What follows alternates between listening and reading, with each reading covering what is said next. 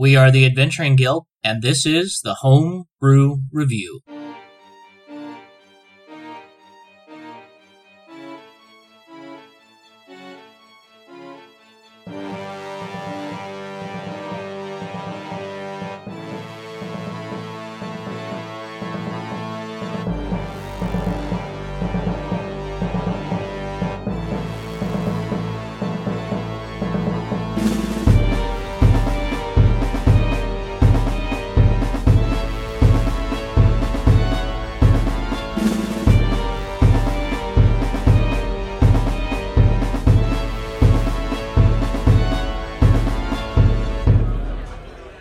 Thank you for joining us once again for another episode of the Home Brew Review.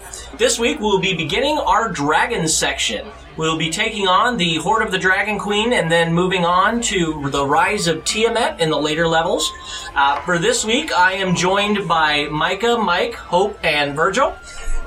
If you guys would like to join the show, be a part of the crew here, go to our Patreon account, www.patreon.com/adventuringguild, and for $2 a month, you can join in on the Homebrew Review podcast. You can get a guaranteed spot in the Chaos Plan, at least one intro game and one regular game.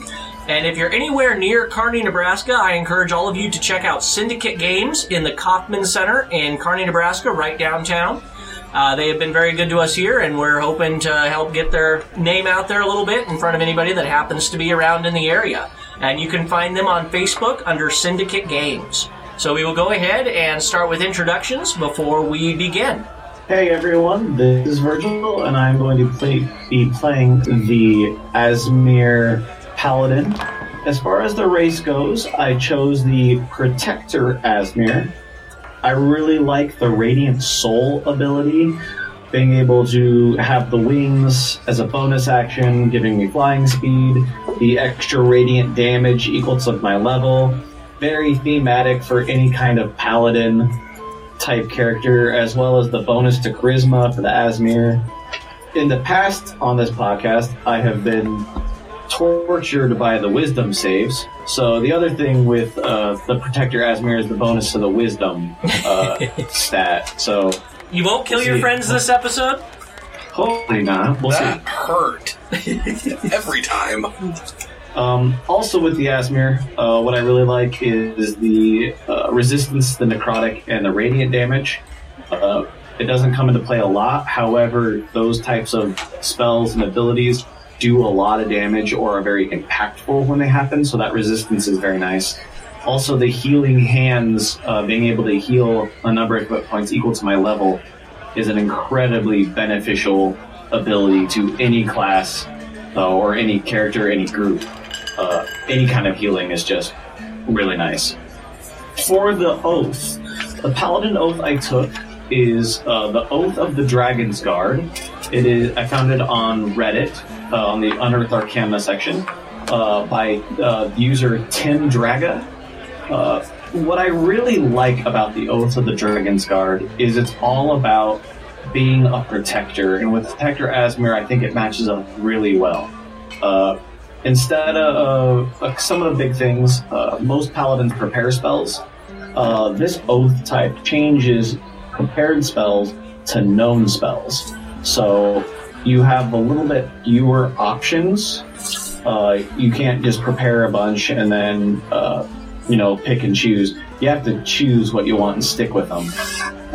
So the choices are a little bit more important, and so it takes a little bit more planning for that. The known spells the Oath spells you get are very varied and have a lot of situational utility purpose to them. The Channel Divinities are pretty nice. They're one of them is a bonus action, basically turning my next attack action into a critical hit, which, when comes to shove and you need that bonus damage, you just need to hit the target to end it. I think that's going to be a very powerful tool. However, the downside is once I do it, I must make my next attack actions at disadvantage. So I will hit the first one, but the next ones I suffer a little bit to hit. So I can see that being, you have a boss, your friends are going down, you just have to you have to end the fight quickly. I see that being a very powerful tool for that. The other one is Draconic Threat. Any creature within 30 feet that is a reptile, draconic, or understands draconic must make a charisma saving throw unless they're immune to being frightened. If the creature fails its save, it is frightened for 1 minute until it takes damage. Again, just being able to crowd control any group is very powerful. In Horde of the Dragon Queen setting that we're doing the dragon theme, I think the Draconic Threat power is going to be very good since most creatures are either reptile, draconic, or understand draconic. At 7th level, this is where the fun stuff starts to happen. This oath is a tank by nature. At level 7, the archetype gives me resistant and allies. The aura is called the Aura of Elemental Resistance. Beginning at 7th, myself and friendly creatures within 10 feet of me gain resistance to elemental damage. Because what is elemental damage? If you go to the handbook, I'm basing it off of what the elemental adept feat is, which lists the different elemental types, so I'm going based off of that. But still and like our other auras, it can go up to 30 feet. That resistance is awesome. Any kind of damage mitigation is always a bonus, especially if you're trying to play the defensive character. At 15th level, I gain resistance to piercing, bludgeoning, and slashing damage. Again, basically at 15th level, this character is going to be resistant to everything except force and psychic damage. So basically you're playing the Bear Totem Barbarian, but in plate mail. So I'm very excited about that. The last one, Bahamut's Champion, is the 20th level ability. For 2 minutes, you transform and add charisma modifier to weapon damage as well as my AC. So I'm going to be very powerful and very bulky, very defensive.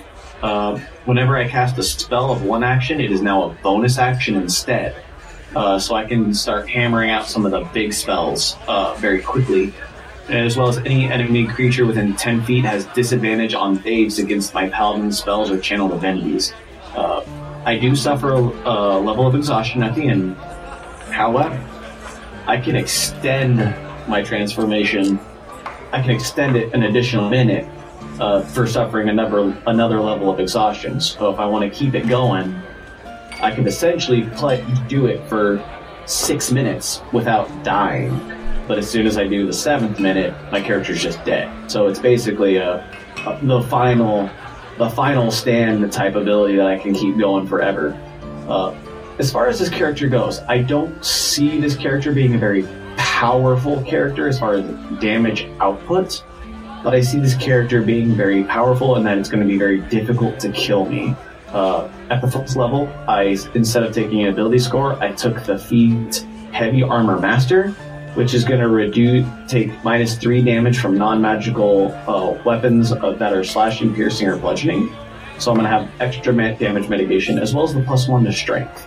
So again, I don't see myself being a very powerful damage dealer, but I see my character as being very difficult to actually bring down. Hi, I'm Hope, and I will be playing Hazel, the Warrior Princess Half-Elf. The Princess class is created by Impersonator, which I found on Tumblr, so thank you for creating that. I will also be playing as a half-elf with the noble background. As the princess, it's pretty similar to a bard. I have a lot of abilities that allow me to help others more powerful rather than being a hard hitter myself. The main characteristic that I get is called the Inspiring Call. I have 4 uses and allows me to give a D4 to an ally that can add to an attack roll, their damage, an ability check, or a savings throw. I also get to do a little bit of healing with Inspiring Touch. I have a pool of 20 points that I can use that allow me to touch someone else and heal them by those points. Another really interesting thing about the Princess class is that I also get a special weapon that allows me to do a little bit more damage. I chose the shock round for that. I get to make a dexterity check, and if I pass it, which is a DC of 10, I also get to catch the boomerang, and it does an extra D4 of damage. I also have what is called Majesty Point. You get different majestic skills, and the points that you get are based on your level, and you get to spend points to do those different actions. Some of those are one is called the Charismatic Instruction. It allows me to cast Suggestion. I also get to do things like the Influence of Grace. It allows me to have advantage on both my Deception and Persuasion for 10 minutes. I also have one that allows me to heal again, and it allows me to spend 1 point each time to do 5 points of healing. And I also have the Majestic Talent of my Hero, which allows me to grant heroism to allies within 60 feet of me. Hello once again, everybody. This is Micah Holmes coming to you with Daskalos, the Satyr Mentor. The Satyr class, or the Satyr race coming from Minibose, the Reddit user on Unearthed Arcana, is one of many Satyr races available. I chose this one for one sub-race in particular. You have access to the Hedonist, Guardian, and Mentor sub-races, and being that I opted to be a trainer of heroes, I felt the Mentor was the perfect sub-race to utilize. The Satyr class that I'm using, or the Satyr race that I'm using, they're pretty standard. They don't have the Fey abilities that a lot of Satyrs get, but you have advantage on athletics checks in rocky terrain. Or not advantage, you have twice your proficiency bonus. Standard speed, you get Common and Sylvan's languages, stuff that you would really expect from a Goatman race. The Mentor gives you access to the Heroism spell once per day, or once per long rest, a couple of extra proficiencies, and the Guidance cantrip, which is really good. So it's a fairly typical Satyr race, about everything you would expect from it. I chose to utilize it in conjunction with the Arbalest class, which is a class that I've wanted to play for a while. If you want to be a gunslinger type character but don't want to actually utilize firearms, you want to keep it very, medieval friendly, the Arbalest is a really good class for you. It is a class that specializes in crossbows. There are multiple different specializations that you can utilize with crossbows. So basically you put yourself in one of three categories. You can either be that run and gun type shooter that's always on the move, just firing off quick shots, dealing damage through volley of fire. You can be more of the sharpshooter sniper type that's, get yourself in a good position and just deal punishing shots at range where they just can't see you, can't hear you, can't find you, and are just terrorized by your massive impactful fire.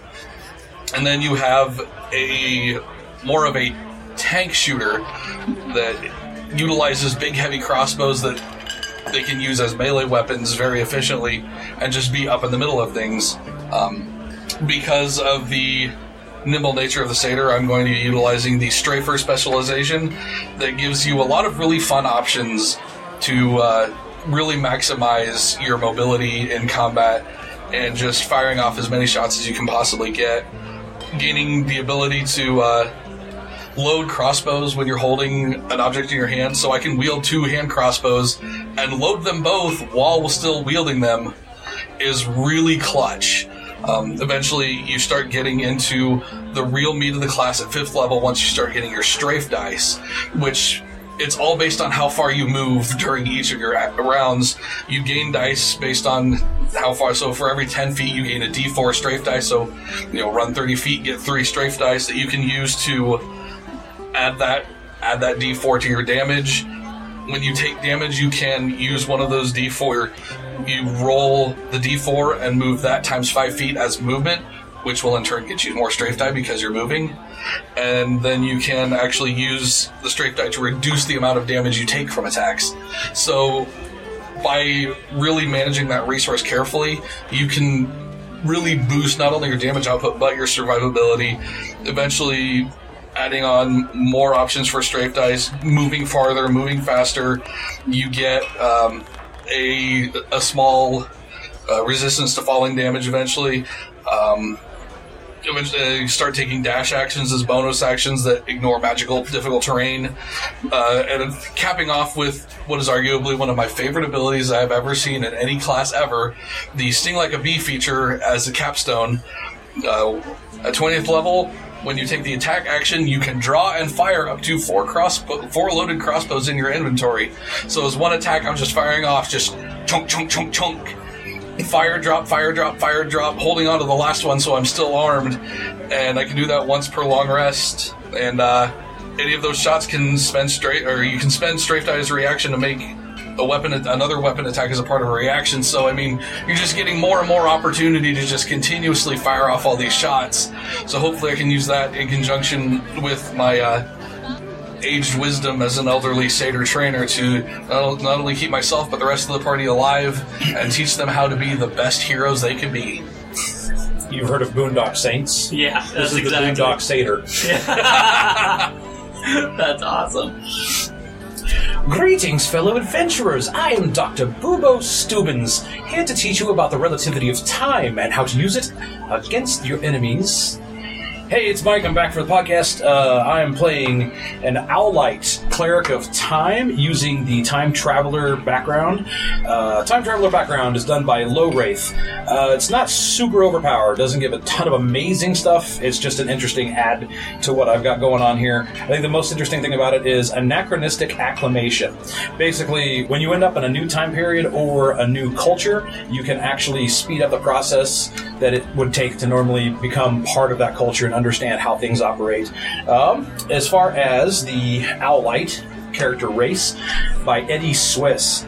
If you like birds, this is fantastic. There are a lot of bird memes floating around out there, so I think a lot of people might get it. Starting off, you get Wisdom +2, Intelligence +1, Dark Vision, size medium, speed is 35 feet, quick little birds, Nocturnal. We do get 1d4 slashing talons.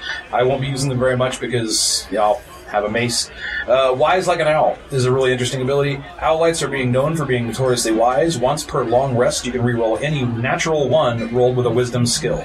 So hopefully that'll prevent that loss of a wisdom save. And then they have a few sub-races ranging from snow owls to eagle owls, horned owls, and city owls. I'm going with the horned owl, which boasts the +1 to wisdom, so I'm stacking those ability modifiers, and a climb speed equal to 40 feet, so I can climb faster than I can walk. And so that's that. With the Cleric of Time, there's a lot of time domain subclasses out there floating around. Some of them veer one way, some of them veer another way. This is the one that I found that was the most balanced, I felt, and this one is done by Aaron Joliffe. Basically, first level, Chronic Anomaly. At first level, you're able to perceive glimpses of possible futures. Whenever you roll initiative, you can add your Wisdom modifier to the result in addition to your Dex modifier. So having a Cleric that can always, or not always, but hopefully always go first to buff the party or to debuff the enemies in order to make combat go our way. You start off with Channel Divinity Time Slip. You can briefly stop time on your turn to use Channel Divinity to move up to your speed without expending any normal movement. This will be good for crossing the battlefield and getting a heal off on somebody without provoking attacks. At 6th level, Channel Divinity Damage Flux, the way that you warp time and it flows around you, delaying harmful effects and inflicting them on you in a later version of yourself. When a source would deal damage to you or a creature that you can see within 30 feet, you can use your reaction and your Channel Divinity to negate that damage. When you prevent damage this way, the damage is dealt to the creature a number of rounds later at the start of that creature's turn. The number equals half your Wisdom modifier rounded up. So take a shot that would actually kill you. You can prevent that damage for a little while to at least maybe get some heals in, or at least, end the encounter before. 8th level, we get Divine Strike, which is just like every other cleric domain. You get that bonus 1d8 to damage. 17th level, we get Timeless Body. Flow of time has caused your body to become disjointed from it. Your body ceases to age, and you cannot be aged magically. And then at 17th level, Regain What Was Lost, which we'll cover that in the 4th episode, I suppose. So, very excited to play Dr. Bubo Stubbins. I'll be making a lot of owl references. It'll be a hoot. Thanks. Thanks for listening, everybody. Exactly, yeah, that's what we're calling it. The first owl pun. All right. If I can interrupt, Bob, I Yes. forgot to mention, the Arbalest class is brought to you by Unimpressed from, once again, the Unearthed Arcana subreddit. Thank you very much, good sir. Awesome. This week we'll be starting off in the Castle Neritar. You guys would have already found your way into the castle with the assistance of some lizard folk allies who, after accompanying you for a while, split off to go take care of the bullywugs that were surrounding the castle, leaving you to take down their leader, which is in the basement of this castle, in the caverns underneath. So you guys would have fought your way through the different levels of this castle and had taken a long rest right before descending into the tunnels below. So this subterranean area is kind of the breeding ground for the bullywugs and giant frogs and all that kind of stuff. So it's a very damp, wet, mildewy, moldy, kind of nasty swamp-like area underneath this castle. The ceilings here are all about 10 foot high unless otherwise noted, and Area 1 is the only area that is brightly lit, so right when you descend into there is light, but there's light nowhere else in here unless you bring it with you. And the caverns are filled with faint sounds of dripping water, scratching rodents, and scrabbling lizards. Sound does not carry well, and the sound of a fight travels into neighboring chambers and attracts the attention if the fight lasts for more than 3 rounds. So while sound doesn't travel very well here, there is, as in all cavern type areas, that risk of echoes and noise from other chambers drawing attention.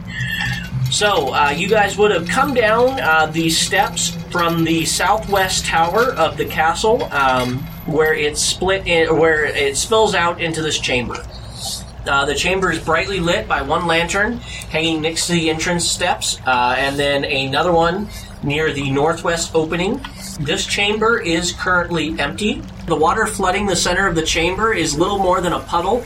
It was only about a foot deep near the center, and the water is slightly acidic, but not enough to cause damage.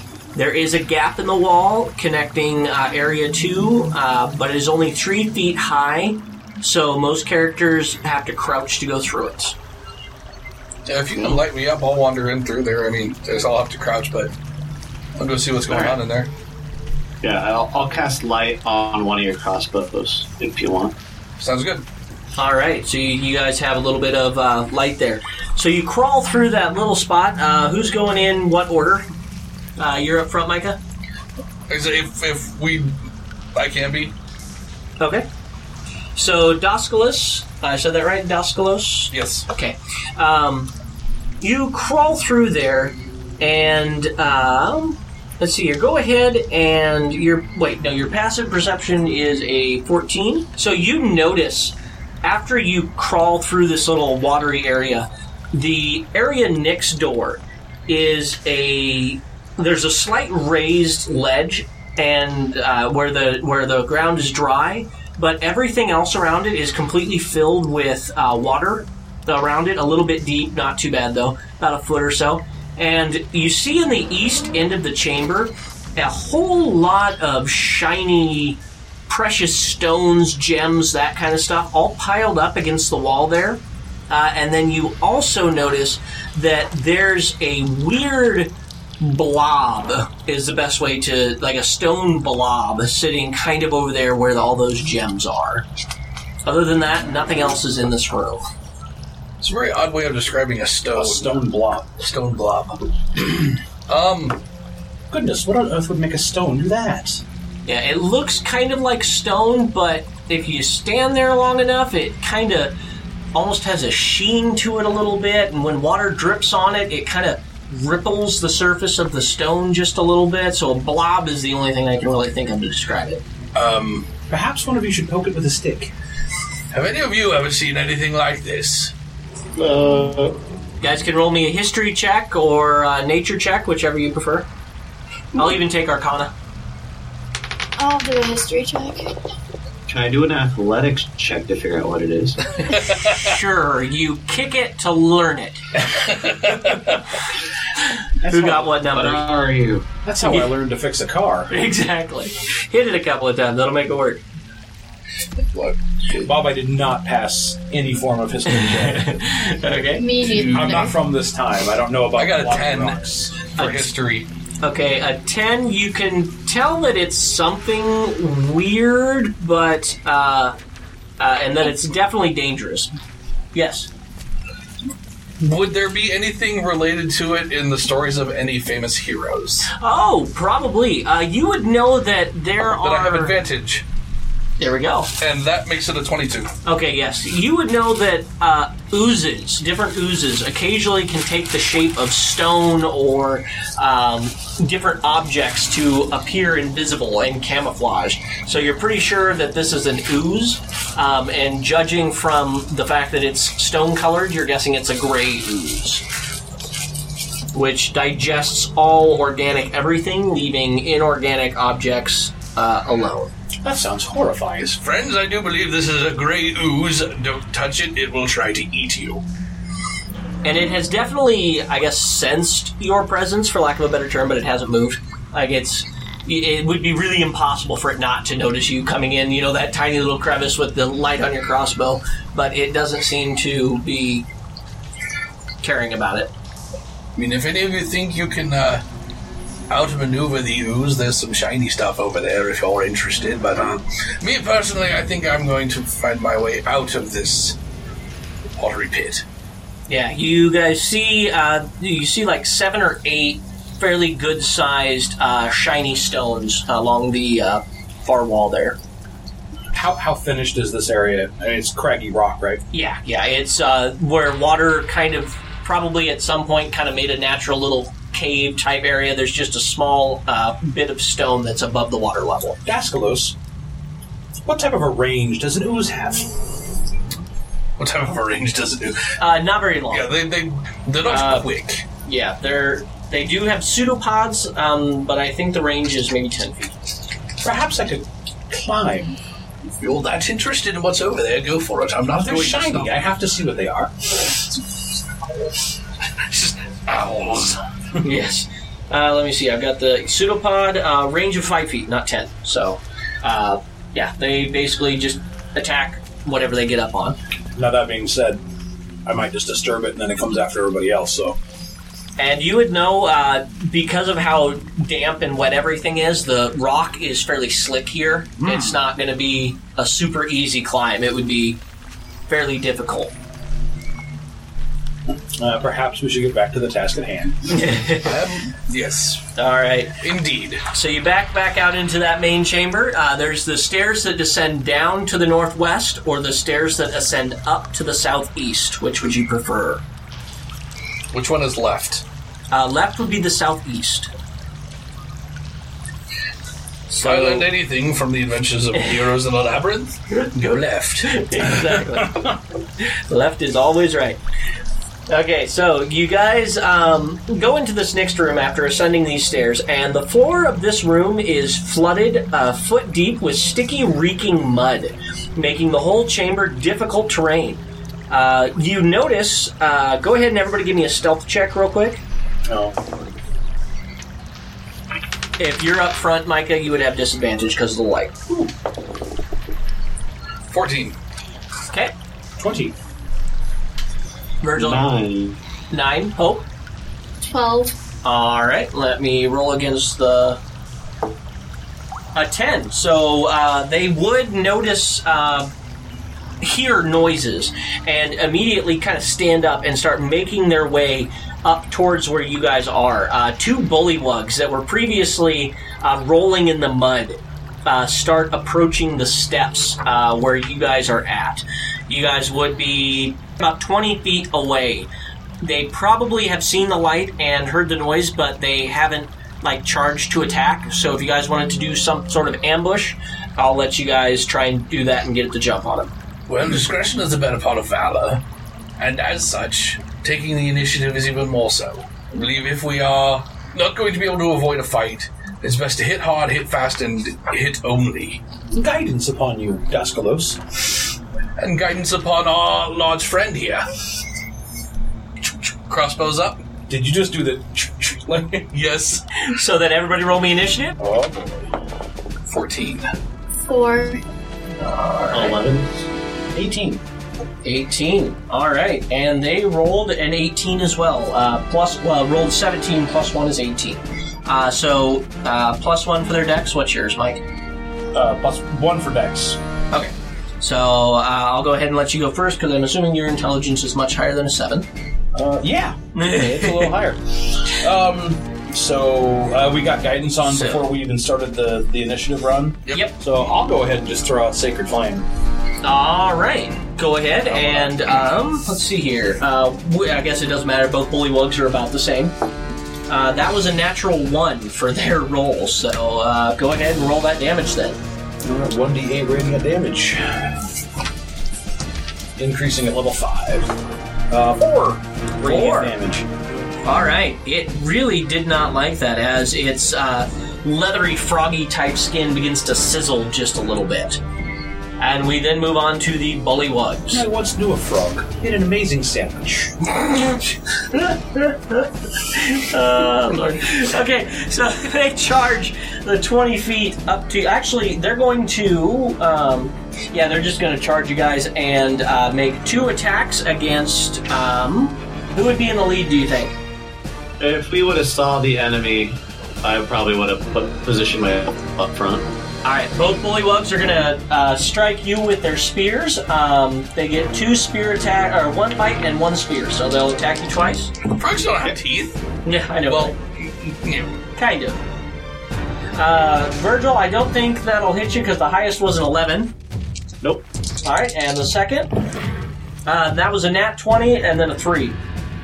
Yeah, I have an AC of 18. Alright, then you take 6 points of bludgeoning damage from that bite. And then with Heavy Armor Master, it's reduced down to 3. Awesome. Alright, Koskalos. Is there any way I can get maneuvered around and line them up one in front of the other? Probably, because they'd be coming up the stairs towards you, and the staircase kind of takes up about 10 feet, so I'd say you'd be able to maneuver them in a line. Excellent! We're going to fire off a shot with our crossbow, utilizing with the hand crossbow, utilizing the penetrating power feature. Alright. Well, hopefully utilizing it. So, I will make 1 attack against the one in the front. Will not hit. And roll at disadvantage for the creature behind him. Will a 16 hit him? 1 point more than what you needed. Excellent. That will deal 8 points of piercing damage to the one behind. Wow. Alright, so that first one, right as you went to fire, that sacred light kind of blinded you just a little bit when it was hit with that strike, and your shot just went right past its head, but it slammed into the second one right square in its chest, and it almost goes down completely. And then I'll use my bonus action to fire off my offhand crossbow. Alright. That will hit with a 24. Awesome. And that will deal 9 points of piercing damage to the one in front. Alright, and as that one is trying to splash water and mud on itself to cool that flame energy, that sacred flame that burned it, you catch it right in its throat, and it goes down into the mud, completely dead. Cedric, it is your turn. Alrighty. I will use my sword to whack it with my sword. Okay. That is a 16 to hit. 16 definitely hits. Alright. And that is 6 points of slashing damage. And you decapitate its froggy head from its body. Oh. And everything goes quiet. Because of how quickly that that battle took place, nobody heard anything else that happened. So the entire area is silent. Well done, pupils. That is exactly how you quickly and efficiently dispatch a foe. Learn from this and you will be great heroes yet. Alright, all you see in this nasty chamber is, like I said, a mud room, quite literally. Just ceremonial mud that these bullywugs were wallowing in. Other than that, all you see is steps to the west that descend steeply 10 feet to the next area. And they are all coated in mud, so you're pretty sure this is going to be a little bit difficult to get down without falling. I suppose we must carefully squelch on. All right. Squelch. Everybody give me a dexterity saving throw, DC 8. Don't roll a 2. Oh God. That's a 4. I'm a slippery owl. All right, Virgil, Hope. 6. 17. Okay, so as our time cleric in the front, Dr. Stu, slips and falls. He grabs on for Cedric to help keep his balance and ends up pulling him down with him. And you both go clattering down the stairs. You take... So much for keeping quiet. Exactly. You take 1 point Mike and 4 points Virgil of bludgeoning damage, and a ton of noise is made as you clatter to the floor below. Because of all of this noise, when you land, you see 8 swarms of centipedes all start coming out of the niches and alcoves in the western wall and attack. If you guys want, we will go ahead and keep this same initiative starting. Oh, actually, go ahead and roll new. Go ahead and start shouting off numbers. Whoever wants to first. 23. 23, Doskalos. Mike. 17. Hope and Virgil. 13. 13 and 8. And the swarms of centipedes. 6. Virgil, you had guidance on you when you went to make that dex check. Oh, you did have guidance on me? Yes, sorry. I should have been more... What did I roll on that dex? I only rolled a 1. Oh, never mind then. Yep. So I think I still would have failed. Probably, yeah. DC was 8. Yeah, I rolled a 6. Yeah, I had a 6. Okay, let me look this up real quick. Oh, duh. You didn't go to DS. I love D&D Beyond, but it is unforgiving with your spelling. Yes. Well, it's not in here, so I'm just going to look it up. The Monster Manual, 2 seconds. So we will go ahead and start with Doskalos. There are 8 swarms of centipedes, all kind of converging on you guys. This room is about 25 by 20, and there's a chamber to the... Oh, excuse me, these are 10-foot squares. So it would be 50 by 50, roughly, with a chamber going off to the north. Well, And they're all kind of scattered throughout the room right now. I just look around at all of the piercing weapons that I'm carrying and just... Well, this is going to be rather difficult, but I must endure. Well, maneuver around to try to catch 2 of the swarms in a straight line again. Oh, very easily. And we'll attempt to do the piercing thing. I doubt an 8 will hit. No, not quite. And the one behind it is 13 to hit. Yes, that will. And he will take 7 points of piercing damage. All right. And then our bonus 2-weapon fighting. That is an 11 to hit. 1 point shy of what you needed. Dr. Stu. Well, I will collect myself and stand up from the massed heap with myself and Cedric on the ground. I don't really know what's great against them. If you want to roll me a nature check, I can do that. give you a little bit of insight. So nature. The bugs squash them. 16 plus 2 for 18. Okay, you would know that swarms of insects are kind of difficult to deal with because they are resistant to a lot of damage types. Because it's really hard to kill a swarm with a single swipe of a sword. Right. And other than that, you know that they don't hurt a whole lot, but it's death by 1,000 cuts. All right. Well, I'm assuming being small and skittery, they're probably difficult to hit, so I will go ahead and force them to make a dexterity save with another Sacred Flame. All right. You are very easily able to light them up. All right, and was that a D6, yeah? No, it was a D8. Yes. 1. All right. Oh my. Same target that Michael was hitting? Yeah, let's try to focus fire. All right. We then move on to Hazel. Alright, I am going to use my War Cry, which is a bonus action. It allows me to make my attack, and if I succeed, I get to add a d4 to it, and 4 allies get plus 1 d4 to their next attack roll. Oh. So, that is a 17 to hit. Yes, that very much hits. Alright, so I get to add a d4. So that's 8 points of damage, and everybody else gets a d4 to their next attack roll. Awesome. Okay. Yes, definitely set that dice out there. All That's right. a good tip. It helps because it's so easy to forget that, oh, by the way, you've got die. Exactly. All right, we then move on to Cedric. Alrighty, I'm going to use my bonus action to cast Divine Favor on my weapon, and then I will attack one of the swarms. That is a 14 to hit. Yes, that hits. Alrighty, and so I will do 9 points of slashing damage and 2 points of radiant damage.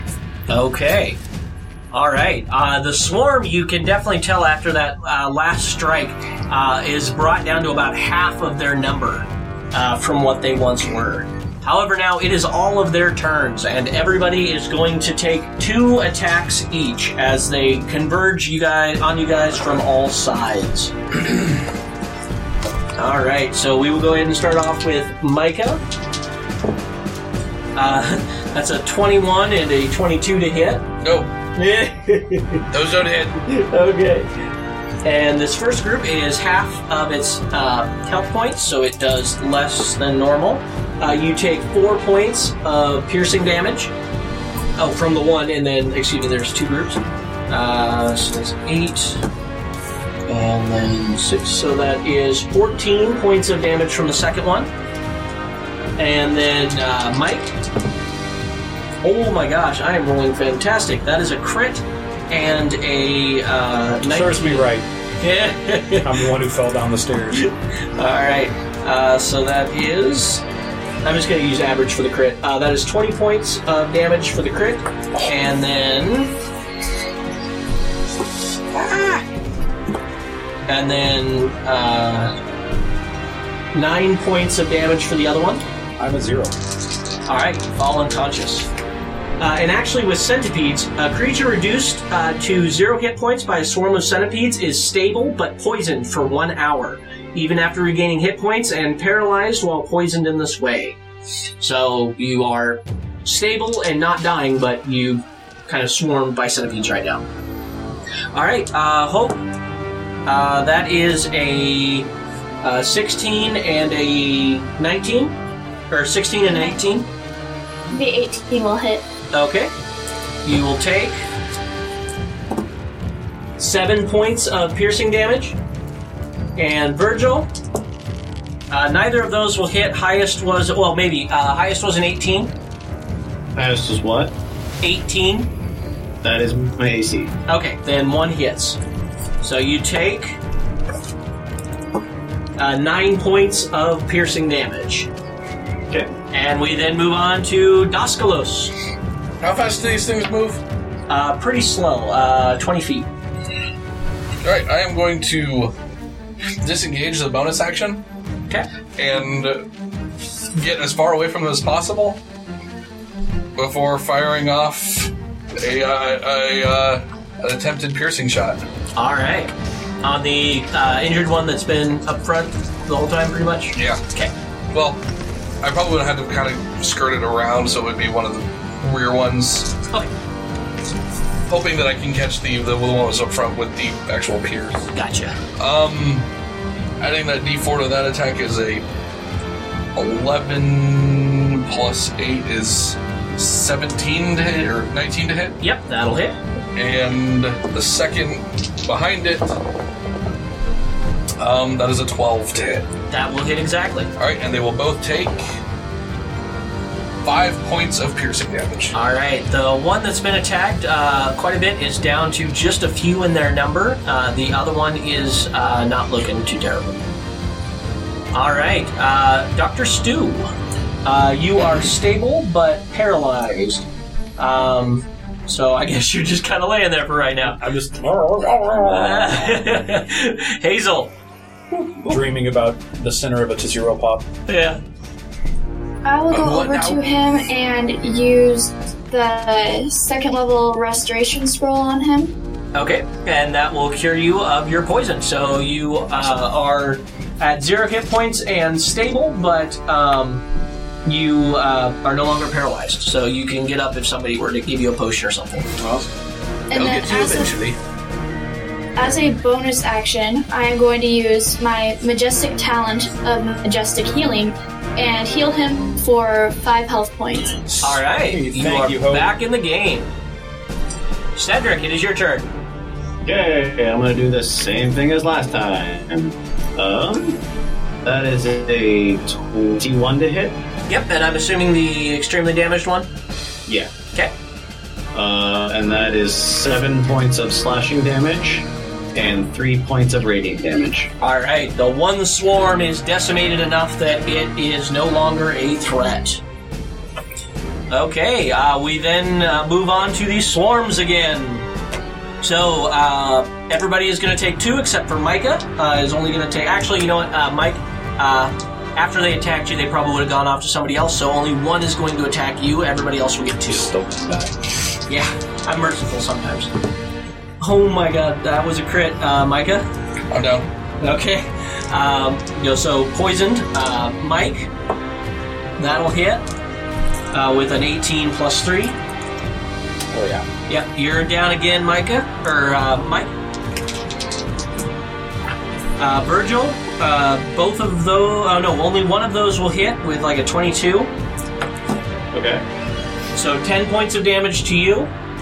Okay. And then Hope, both of those will hit. One was a crit. 14. Will that hit you? No. Okay, then just the crit. That would be 22 points of damage to you, Hope. Oh, I'm down. Okay. We then move on to Daskalos. You are paralyzed and poisoned. Dr. Stu, you are 2. Hazel, you are 2. Cedric. Let me look up something real quick. Oh gosh. This turned bad real fast. So Bob said death of 1,000 cuts. I feel it's more like a death of a dozen cuts. At this point. Exactly. Mine didn't even take that many. Oh god, that crit for 20 was... I was at 22 health when you said that. Yeah. And I knew that you were going to roll at least 2d4 as I'm out. There's Yeah. no way I'm getting through this. Yeah. Virgil, go ahead and roll me a nature check, if you want. That was an 18. Okay, you would know that they, because they're swarms of insects, they are terrified of fire. So, like, light spells and lanterns and candles aren't that big of a thing, but something like a torch or a large flame would be enough to scare them off. So, you know, I have a large flame. torch in my explorer's pack you could light if you can get to me.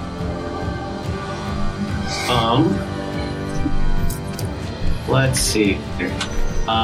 So do I think a light cantrip would work, or would it have to be something stronger than that? It'd have to be stronger because I still had light on my hand crossbow and it didn't do anything to him. Yep, lanterns, candles, and light spells don't bother them, but they are frightened away by torches.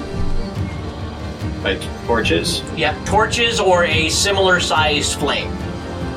Okay. If I run over to Daskalos, would I get attacked? Probably twice. Okay. Then, instead, I am going to use Searing Smite as a bonus action. to have my sword light up and fire. Okay. And not attack anything, just wave it, or just have my sword on fire, and use it to try and deter them. Okay, roll me, let's see, roll me an intimidation check with advantage. Woo-hoo! That is a 12. That's a lot higher than their -2 because they have a -5 to charisma. So they are frightened away by your flame. And so they all completely disappear. What's the concentration, or what's the duration of that smite before it has to be used? 1 minute. 1 minute? Yeah. Okay. I'm going to use my action to use Lay on Hands. Oh, nice. So I'm going to give... Let's see, do I have to use increments of 5, or is it just any number of points? I think it's any number of points. Okay. So I'm just going to give basically use 30 seconds-ish to give 1 point to each of my allies. Okay. They're so conscious. That everybody's up. They're conscious but paralyzed. A creature reduced to 0 hit points by a swarm is stable but poisoned for 1 hour, even after regaining health points, and the paralyzation, and they are paralyzed while they are poisoned this way. How long does that last? I'll spend 18 of my points then. They're all up, and I removed poison from all of them. All right, they are all up. Do you guys want to go into the next room, or do you want to kind of backtrack and take a short rest, or what would you guys like to do? So I've got 10 torches in my backpack if we want to ward this room I off would and just mention when I got you guys up to light a torch. We still are at the 1 health, though, right? Yeah. Let's see here. I will... If we light this place up well enough, we can take a short rest here and utilize hit dice to heal rather than waste spells that we might need later. That's a good point. Okay, so go ahead, and anybody that wants to expend hit die, expend as many of them as you need. And Virgil, you said you expended all of your Lay on Hands points, or just 1 point for each? All but 2 points. Okay, and how many did you have total? I have 20 total. Okay, so 18 of them, and how did you divide them up for everybody, so we know? It would have been 6 points for each. Okay, so you guys per are all health, at... And then you have to spend 5 points to remove a poison. So I used 6 per person. Ah, gotcha. Gotcha. So everybody has 1 health point, but is not poisoned. I'm spending all of my hit dice. I have no constitution modifier, so I rolled straight dice. Nice. But I'm over half. That's good. Yeah, it's a start. And you guys do still have 2 potions of healing you guys can use if you need. I am back up to 24 hit points. I also have a couple of different healing things I can do. So if anybody wants, I can heal them quite a bit still. Is that a combat heal, or is that takes a minute or something like that? As it's an action. Oh, okay. So if you guys want it now, you guys can have it. Otherwise, if you want to save it for battle, I will. I'm feeling quite spry and youthful once again. A little crick in my joints, but overall, I think I can carry on as is. All right. You guys want to make your way forward then, going into that next empty chamber before descending, or before finding another set of steps that descends? Yes, sure. Okay. I'm also gonna use just 6 talent of my hero to cast heroism on Virgil. Okay. And how long? He also gets the temporary hit points he has 5 temporary hit points. Cool. Thank you. Okay. All right, so you guys continue into this next large chamber, completely empty, and there's stairs that descend.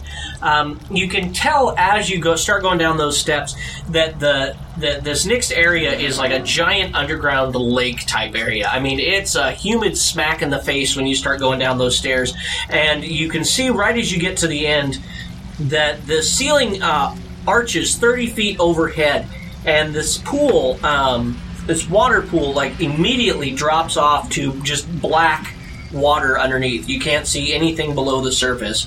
And then you can hear kind of the occasional croaking and splashing noise far off in the distance, but you can't really see anything. But you're pretty sure that this would be probably where the giant frogs and stuff like that are kept and bred. You guys can see that there is kind of a winding sidewalk, I guess for lack of a better term, kind of a floor that goes all the way around to the north. There also is kind of a tunnel that leads down to the south.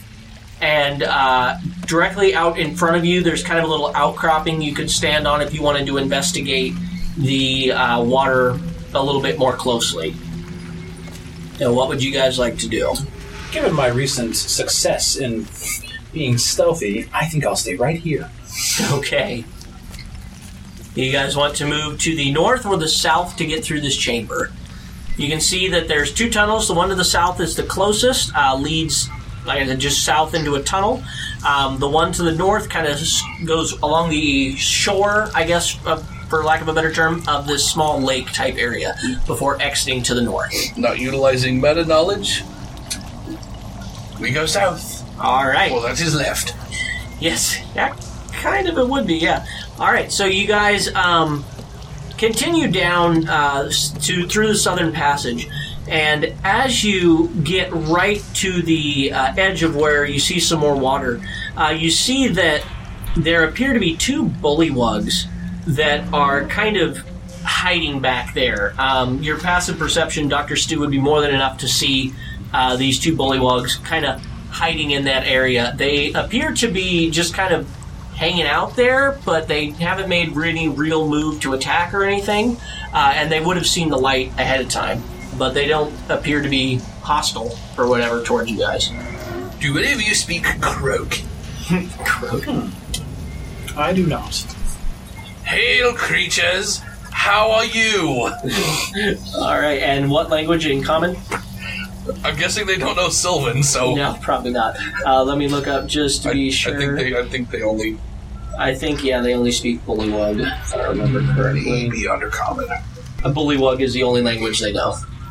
Very well, carry on. Yeah, they stand there, spears at the ready, but unless you guys try to actually enter into that Nyx chamber, they don't make any moves to stabby at you. I don't feel like there's anything in there that I want if I have to fight a frog. All right. So then you guys continue on through the North Passage? Unless we want to wander out into the lake full of more frogs. No, thank you. Very well, I believe we will traverse to the north. All right. As you continue along the edges of this underground lake-type area, your vision starts to be obscured a little bit by mist coming out of this Nyx chamber, kind of flowing into the lake there. And so it's a little bit difficult to see through as you're getting through there. But you notice that there is a this is a four-way intersection, basically. There is a passage off to the west, a passage off to the east, the south you just came out of, and then two passages to the west, one kind of to the north a little bit and one to the south a little bit. Which one would you guys like to investigate? The one kind of to the southwest descends down a bunch of stairs. The one to the east appears to end at some sort of ledge, and then you can't really see anything about the one to the northwest. Do we want to continue to investigate this level before we head downstairs? I think that might be wise. All right, so we'll go to the... Otherwise, we might have someone follow us down. Okay, heading then to the northwest. Northwest Passage. All right. You go through the Northwest Passage, and the mist from this area seeps into this area and keeps it filled to a depth of like 2 or 3 feet. So as you guys are walking, there's a ton of mist in this area. However, anybody that has a passive perception of higher than 10 can spot a magical circle in the center of this room. Go ahead, anybody that can cast spells, give me a Arcana check. 7. That's 16. 16, Hope? Yes. It was on a 20 and then it rolled to 8. Oh, no. Okay, Hope, you would recognize this. You're pretty sure is a teleportation circle, a permanent teleportation circle carved into the floor. But other than that, it doesn't give any real distinction as to where it comes from or goes to or anything like that. But that is the only thing in this very large room. Guys want to backtrack and go down those stairs, or do you want to investigate the ledge off to the east passage? We'll go investigate the ledge just to see if it looks like anywhere we might want to go. Okay. You guys continue, as you get closer to that ledge, you see that it's only about 15 foot down, so it's a significant drop, but not anything, deadly. And a large wooden crank-powered crane has been set up for lowering heavy crates of treasure into where you guys are at. So basically it's just a giant winch crane type thing that you guys can use if you want to get back kind of towards the area which you came. Other than that, there isn't really anything in here. So it looks like this just leads back to the down and then back up towards the where we first entered this. Yeah, it looks kind of right back to where you guys were at. Alright, does anybody have any interest in that teleportation circle, or we carry on forth down? Agreed. Okay. Very well, down the stairs we go. Alright. You guys head down the stairs quite a ways, and go ahead and everybody give me a stealth check if you're going to attempt to move stealthy. Because you can hear voices and noises croaking that you guys recognize as bullywug coming from this area down here. I'm just going to climb in the bag of holding and let you carry me down. Some terror of the night. 4. Some terror of the night you are. Exactly. A 4? Michael, what did you get? Better than a 4? A 5? A 9. A 9? Virgil and Hope? 9. 5. Okay, rolling high on this one.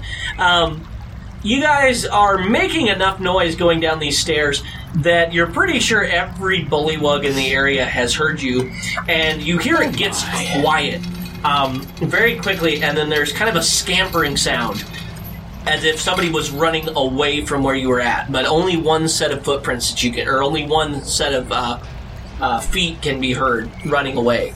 Other than that, as you guys continue down these stairs, you notice that niches, once you get down to the bottom of the stairs, this appears to be a shrine of some variety, and niches in the walls are filled with carvings of frogs ranging in size, of a fist to the size of a pumpkin, and larger carvings sit on the floor. All different kinds of frogs. If anybody wants to roll me a religion check to identify what these are, they can. What check? 10. Religion. I can do that. So, excuse me. If you have proficiency in religion, you would automatically recognize them as being from the worship of the god of slimes and the goddess of shadows, which are kind of an odd combination because there's no other elements that kind of suggest this kind of worship. So you're pretty sure that these were just collected here because they look cool, basically. Let's see. The 21. Yeah. Then you would get a little bit of extra knowledge that, let's see, indications show that Renemos is venerated here. Renemos is an ancient entity now believed to be in a deep slumber. And as far as your character is aware, Renemos was a god of one of the ancient creator races, according to legend. But other than that, that's about it for this area. You guys do see also at the end of the hallway, which appears to be kind of guarding the next room, there are 10 bullywugs kind of guarding this entrance. And they are all arms at the ready. So, everybody roll me initiative and we will start this combat. 15. 11. Okay. 16. 4. 4. Alright. And the bullywugs got a 15. Let's see, so Doscalos, what is your dex? +2. +2, you go before Sorry, them. +4. +4, you definitely go before them then. Alright, so the turn order will go Hazel, Doscalos, the enemies, Dr. Stu, and Cedric. So we will get started. There are 10 bullywug guards, from the stairs that you guys drop down from, they would be 10, 20, 30, 40, about 50 feet away. And they appear to be guarding that door. Yeah, you guys can't see back through. But you're pretty sure somebody ran through there. It's a good bet the Empire knows we're here. Yeah. Alright, so Hazel, how would you like to start this? I guess I'll just do War Cries bonus action once again. Alright. That is a not unnatural 20 to hit. Yes, definitely hits. Okay. So that means I get to add a d4 to my damage. Alright. That's 11 points of damage, and everybody else gets to add a d4 to their next attack roll. Thanks, Hope. With that 11 points of damage, your arrow finds purchase in its throat, and it collapses to the ground dead. Alright, Doskalos. Let's see if I can't line up a pair of them. Yep, that would be pretty easy. And we will proceed with the initial attack. That is a 17 to hit. Yes, very much so. And the piercing attack, I'll add the d4 to this one. That's only a 12. Okay, not quite enough. But the first one will take 9 points of piercing damage. Alright, that's almost enough to bring it down to nothing. And then the follow-up attack with my offhand weapon. That is a 27 to hit. Very much so. And that'll be 6 points of piercing damage to him. And following in Hazel's example, you lodge a bolt in the throat of a bullywug and it collapses to the ground. It is now time for the bullywugs to take their turn. So there are 8 of them left, and they are going to... Yeah, they only have a movement speed of 20, so they are going to just advance 20 feet and then chuck a spear at you guys. So I will roll to see who gets what. Everybody duck! Yeah. Alright, so 1 Micah, 2 Mike, 3 Hope, and 4 Virgil. So 1 Micah and 1 Hope. I'm going to go ahead and roll these in... Oh, thank you, Micah. That's... Yeah, get half of them done at once. Okay. Actually, I got another one for you. Ooh, thank you, thank you. Alright, and I'll just roll 8 would be 4. Alright, so we're going to have 2 attacking Micah, 3 attacking Virgil, and 2 attacking Hope. By Jove, I've survived this round. Exactly. Alright, so the 2 going after Micah, that is a crit and a 2. Oh, So only 1 will hit you, and it'll deal 8 points of damage. Oh wait, no, it's a d6 because he's thrown it. So that will deal 6 points of damage to you. The 3 attacking Virgil, that is a crit and 1 that won't hit, and then another 1 that won't hit. So Virgil, you will take 4 points of damage, or 3 points of damage, excuse me. And then... Question for you. With heavy armor mastery, since I reduced damage by 3, does that mean I take nothing or a minimum of 1? Go ahead and nothing. I've always done it minimum of 1, however, comma, that's what I've always done too, but I just didn't know with damage reduction. Yeah, rules is written. Technically, you wouldn't take anything, as frustrating as that is. So, yeah, we're all very frustrated. Exactly, yeah. Yeah. How dare you not hurt me, right? I know, right? So angry. Exactly. Alright, so, yeah, so you take nothing from that. And the 2 attacking Hope, 1 of those will hit with a 21, and you will take 3 points of damage from that. We then move on to Dr. Stu. So as far as damage goes, would people be okay if I started up Spiritual Weapon right now? Or should I get the healing on? I can carry on a bit longer. I'm fine. Okay. Because it is a bonus action, but I can't cast a second spell on the turn. How far away am I from the closest bullywug? They moved up 20 feet, so from the bottom of the stairs, it is 30 feet. Okay. So range on Spiritual Weapon is 60 feet, so I will cast and summon that. Okay. I love how this is not concentration. That's fantastic. Yeah. So yep, summon that up within 60 feet. I'll put it to the back of the party, the ones farthest from us. Okay. And so I will make melee spell attack. So actually have some stats applied to this. 13 plus 7 for 20. 20 will definitely hit. And a D8 plus 5. 11 damage.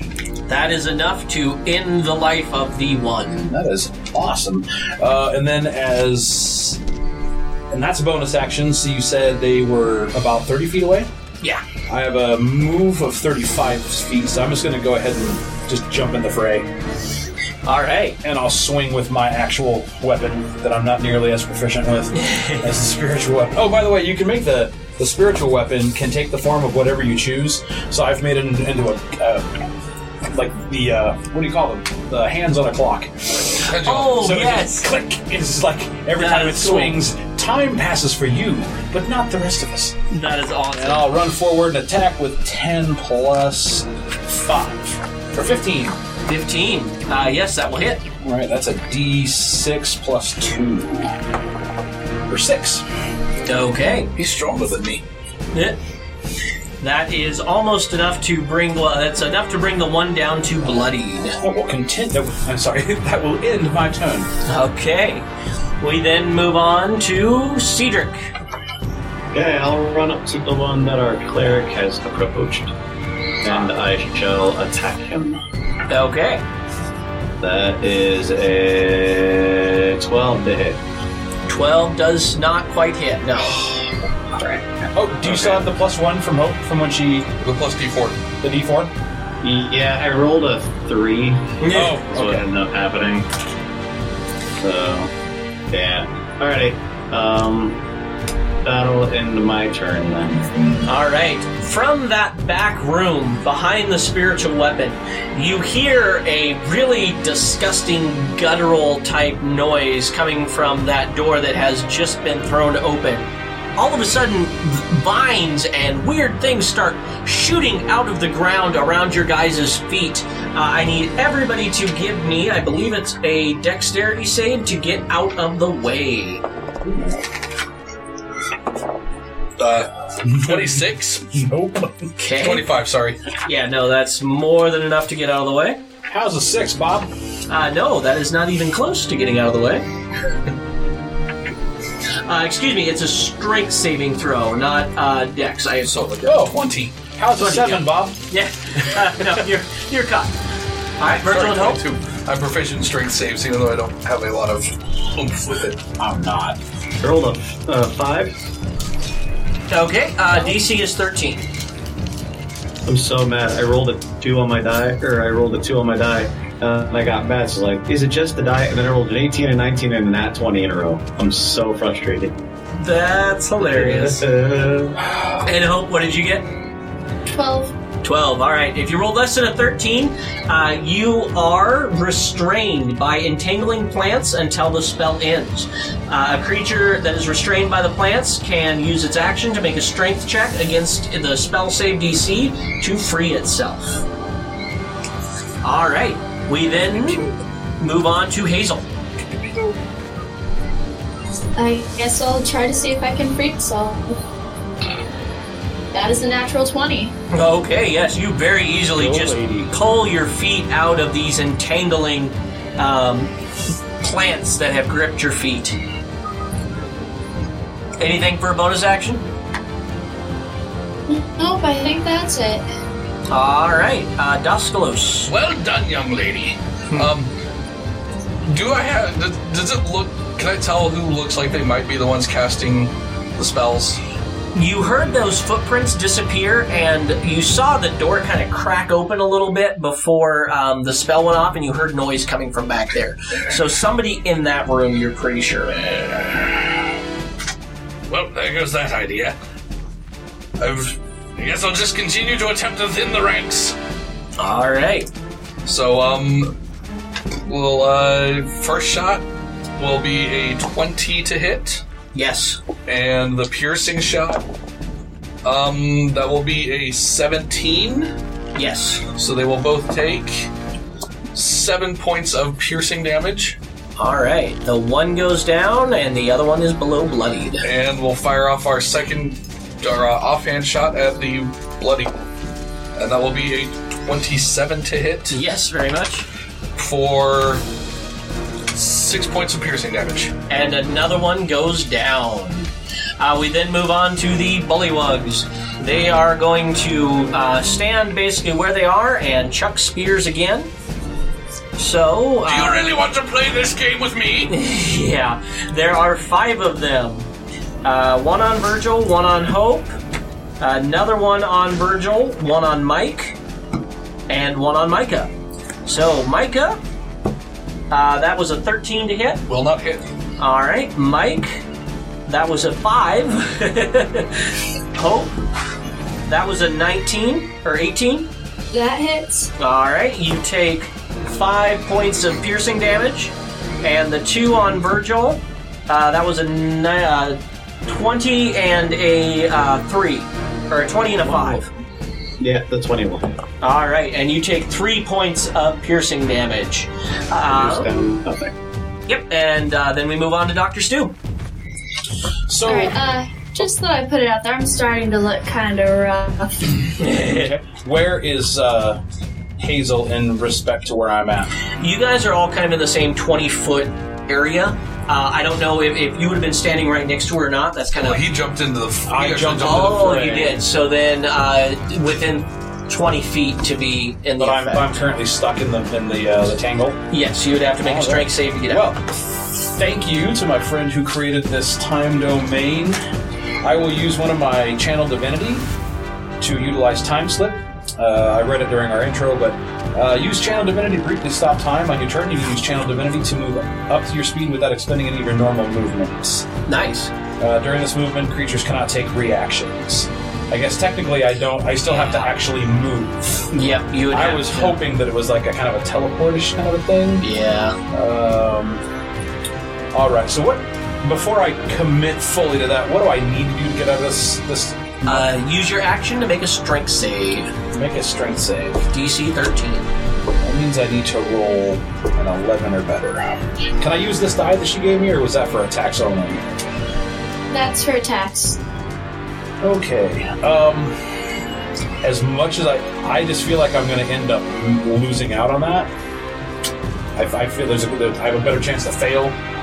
So if that's the case, are you close enough that you could move to me? Like, how far out from where I am? Because I was like we said, I'm right up on it. Yeah, she would be... Am I like dead in the middle of this thing? Did you move at all when you were casting your spells, or were you at the base of the stairs the whole time? I was still at the base. Okay, so then she would be about 30 feet away from where you are. Okay. Boy, I tell you what, I would love to try to run out and help, but I feel like I'm just going to waste my action on a failed save. And since it's a strength save, it's my I don't even have advantage to, or I don't even have proficiency to that. So you still have one of those potions, though, don't you? We have both of our potions still. Okay. Let's hopefully devote. How long? Arcana. Let me see if I can. That's natural one. God damn. I have no idea how long these roots are going to last. Nope. Actually, I do have Entangle as one of my cleric spells. Then you would know that it lasts about a minute. About a minute. So I'll be with you when I can, dear. Right now, I have to deal with this. So I will maintain with the bonus action to keep smacking with the spiritual weapon. So plus 7, that'll be 26 to hit with the spiritual weapon. Yes, that definitely hits. For a D8 plus 5 for another 11. Another one goes down in the back. Roll 6s, and I will cast Toll the Dead Okay. against anyone that I've seen take a hit. All of them that have taken hits have been dead. Are dead now. Okay, well then I'll just go ahead and go. I'll do the same thing. It's a Wisdom saving throw versus 15. That's a 3. So 1d8 damage to him. 2 damage. All right. So that's my action, and now that was my action. So my movement, if I didn't spend my actions to try to break free, I pretty much lose my movement. Then yeah. Yeah. Okay. Pass turn. All right, Cedric. Can I see where that spellcaster disappeared to? He's behind the door, so you can see him, but only kind of through the crack of the door. Does the door open out, or does it open into him? Doesn't say, so odds, roll, it goes in, evens goes out. Evens, so it opens out towards you guys. Darn it. Okay. I guess I'll use my attack to hit one of the bullywogs in front of us. Okay. So that is 15 to hit. 15 hits. Alrighty. As a bonus action, I would have cast Divine Favor. Okay. I would have done that beforehand. I'm sorry, I didn't specify that. So I cast Divine Favor beforehand. No problem. And then, so that is 3. That's 8 slashing damage and 2 radiant damage. Another one goes down. Alrighty. And I guess that is my turn. Okay. We then move on to that spellcaster. Once again, well, actually, no. He doesn't have anything that he can do from where he is at. So I'm going to go ahead and take him out of initiative for the moment. And we move on to Hazel. Alright. I'm going to attack the one that's attacking me. Okay. And that is a natural 1. Alright, absolutely nothing happens there. Alright, anything as a bonus action or going to move? Nope. Alright, Doskalos. You're all very annoying frog people, and I am not happy with this. I suppose, let's see if I can't shift myself around to line up a pair of them and continue saving ammunition. Okay. He's a conservationist. Yeah. That's trees to make arrows. Wait, with the way that since you're stuck in place... I'm not. Oh, okay. I made my strength save. That's right. Okay, then you're totally fine. You can move around wherever you need. Yep. That is a 23 to hit. Yes. The one behind them will be a 18 to hit. Would you try and line up the guy in the door, or would you just line up a regular grunt? I just work on thinning out the grunts. All right. And they will each take 6 points of piercing damage. All right. Not doing too great, but both are still standing. And then the one in front, then I'll make my offhand weapon attack with it. And that is a crit. All right. You end one magnificently as you pierce him through his eye socket. You then hear a muttering coming from that back door, and the one that you hit with that piercing strike heals some of his wounds. I think it's a D4. I meant to give Hope a potion, but I forgot to. Sorry, Hazel, I'll be with you in a moment. Yep, and he is fully restored to health. You see all of his wounds close up. Okay, we then move on to the bullywugs. The two of them are going to, I guess they'd be close enough that they are going to attack melee with, I'm going to go one on Cedric and one on Dr. Stu. Bring it on. So, bite and a spear. That was a crit on the bite, Mike, and miss on the spear. Well, I asked for it. So you will take 4 points of bludgeoning damage. And then Virgil, neither of those will hit. I rolled a 6 on both. So we then move on to Dr. Stu. Oh. Get him, Boobo! Down. Correct. Mark down one more round for my spiritual weapon. I'm keeping track for you, Bob. Thank you. Spiritual weapon attacks as the bonus action. Oh, wait. Never mind. It's not concentration. You're fine. Nope, not concentration. It can move up to 20 feet. I'm assuming it can follow up with him. Yeah. Okay, that's good. So, 5 and 2, 7, 18. Okay, yes, that hits. And a D8 plus 5. Sick. Micah, can you confirm I've rolled my third 6 in a row on this die? Nice. I mean, this is not terrible, though, for a D8. No, it's, Yeah. it's exactly, though, better that than a 1. Exactly. So, 11 points. Another one goes down that was just healed. Awesome. And then I myself, the other one is at full health, is it? Full health as well, yes. You guys are pretty much one-shot these guys. I feel like I'm better off doing Toll the Dead, because it's the same damage die, and I got a better chance of hitting than I do trying to swing with only. So Toll the Dead, wisdom. That's right. A wisdom save from the Bullywug. And that's an 8. All right. So 1d8 damage to him. 4. Okay, he's still kicking, but not by a ton. Not quite bloodied, but getting close. Cedric, it is your turn. There is a single Bullywug standing, and then that spellcaster in the back. Okay. I'm going to attack the one standing in front of me. All right. That is a 14 to hit. That does not quite hit. 1 point off. Okay. Alrighty. That'll be my turn then. Okay, we then move on to Hazel. Alright, I will once again try to attack the one in front of me. All right. That's a 23. Yes, definitely hits. Alright, and that is 9 points of damage. All right, and that was enough to end that one. Hooray! All that is left is the guy behind the door. Daskalos. Oh, anything as a bonus action help? No. Okay, Daskalos. Well, knowing that since there's no one else in the actual room with us, I will see what I can do about getting rid of these thorns. So I will take off across the room, and if I can get to a point during my movement where I can kind of see through the door, I may as well go ahead and just take a shot. Okay, he has half cover, but you can take a shot. And that'll be Nice. 20, or how cover will be? Is that disadvantage? Just or minus? plus 2 to his AC, so Oh, it's a 26 to hit, that more than hits. and that'll deal 5 points of piercing damage. All right. And then I'll actually shoot with my offhand weapon. No, I won't. Okay, and he keeps concentration after taking that hit. We then move on to his turn. He is going to drop concentration on the Entangle spell, Oh, thank God. and he actually, no, he's going to hold on to it for right now, but he's going to charge out,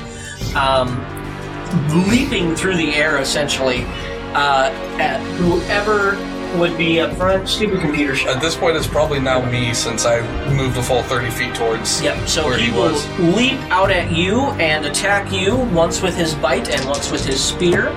Plus 5 on the spear, so that would be 15 to hit on the spear. That will hit. Okay. Then you will take, and he would be wielding that one-handed, so you will take 6 points of piercing damage, and he is going to go ahead and expend his Poison Strike ability, and going to add 2d8 poison damage. So you will take an additional 2 points of poison damage from that strike. We then move on to Dr. Stu. Let's see here.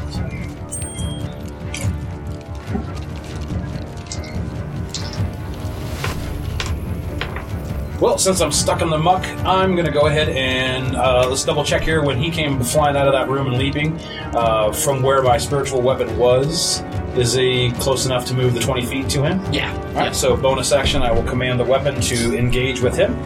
20 Okay. feet and attack. 10 plus 7 for 17. Yes, that will hit. All right, and so 4, 9 damage Okay. to him.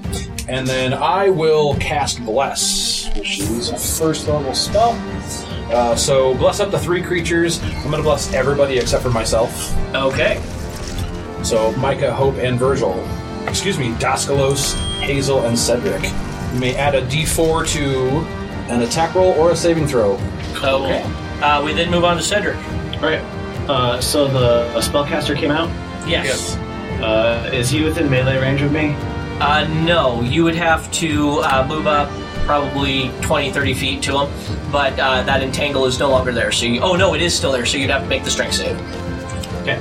I am instead going to Misty Step over to him. So I'll Misty Step, as a bonus action over to the spellcaster, and then I'm going to attack him. All right. That is a 22 to hit. Yes, that very much hits. Okay. That is 8 points of slashing damage. And I'm going to Divine Smite this. So add an additional, let's see, gotta make sure I do it right. An additional 2d8 of damage. So that's 8 and 3, so let's see, what was it? 8 points of slashing. Yep. The Divine Smite was 11 points of radiant. Okay. And then Divine Favor added an additional 4 points of radiant. Okay. And he would drop concentration then on entanglement after that. All right. It is then Hazel's turn. Alright, I'll take a shot at him. Okay. That's an 18. Yes, 18 hits. Alright. That is 6 points of damage. Okay, he is definitely not looking good at this point. We then move on to Doskalos. Children, don't try this at home. I'm going to make the risky maneuver, and I'm not going to disengage because I'm going to take both my crossbow shots. I don't have my proper feet to not take disadvantage for firing at guys right next to me, so I don't really want to utilize that yet. So I'm just going to hop back a few feet out of melee and take that attack of opportunity. Okay. Didn't you have an ability where you could disengage as a bonus action? I need my bonus action to fire both crossbows. Yep, and that will definitely hit. So you take 5 points of regular damage, and then he will do an additional 9 points of poison damage. That will put me down. Okay, you are now unconscious. I took the risk. Yep. And it is his turn. Everybody within a 15-foot cube of him needs to give me a dexterity saving throw. Constitution saving throw. Which is just me and Cedric, and I'm unconscious. Oh, okay. Cedric, but your magic weapon would need to make it too. Really? Yep, it can still take damage. I believe, can it? Magic weapon? I don't. I've never really attacked a magic weapon. Let me check real quick. Let's see here. Bonus action on your turn. You move the weapon 20 feet. Repeat an attack against a creature within 5 feet of it. We're going to take whatever one you choose. It does not state anything about the weapon itself. Okay. Then, Cedric. It is a floating spectral weapon. Okay. So, I guess in the sense, for it to do damage, it has to have some form of physicality to it. Yeah. Well, and it weighs light enough that it will still be... Go ahead and make a Constitution saving throw using your stats anyway, just to see if it gets pushed. So, Virgil, I need a Constitution saving throw from you. Using my 13. stats. 13. That is just enough to pass. You will still take half the damage, but you are not pushed back. And he casts Thunder Wave at the 3rd level. So that will be 2, 3, 4, D8. So that is 13 plus another 10. So that's 23, half down to 11 points of thunder damage. 11 total? 11. And anything that is an unsecured object is pushed back 10 feet. And if you pass the save, then you are not pushed. I got pushed. Alright, so save for my weapon. And you would fail one death saving throw like that. 16 on the die. 16, alright. The sword is not pushed back then. Alright, Dr. Stu, it is your turn. Alright, Micah, you're down, yes? Yes. Which one is it? Is it healing word? Is that the one that's a bonus action to heal somebody? Yes. Since I don't want to... 1d4 plus your spellcasting modifier. I would have to lose the weapon, but I feel like getting Micah back up is more important than my weapon. So let's go to healing word on my little tablet here. By the way, the Game Master app for D&D 5e is amazing. I love this. Yes, Only drawback to it is they don't have like spells from like Xanathar's Guide and some of the things, so I have to write those down. But only having to write down a few spells versus having to write down everything. Yep. Let's see here. One bonus action, 60 feet, instantaneous creature of your choice you can see within range regains hit points equal to 1d4 plus your spellcasting mod. You're not undead or a construct, are you? I hope not. You may gain 8 hit points. I have 8 hit points. And then I still have this, so that's that. And he wasn't close enough for me to be hit with a wave, so I can't do anything there. So that's my bonus action. So I'm going to go ahead and, since I have an action free that I can't do anything with, I'll go ahead and try to make that strength save to break out of the... It was actually dropped. So, oh, was it? Yep, it was dropped. Oh, sweet then. Yeah, Virgil's like 20 some odd points of damage was enough to drop. Healing action to get him up. Can I move 35 feet and engage with him in melee? Yep. All right. 17 plus 5. Definitely 22, hits. So 1d8 plus 2 for 6 damage. Okay. He's not standing by a ton, but he's still up. And that will end my turn. All right, Cedric, it is your turn. Okay. I am going to use a bonus action for my Channel Divinity. I'm going to use Borcade's Judgment. Using a bonus action, you call Borcade to aid and ensure your attack strikes true.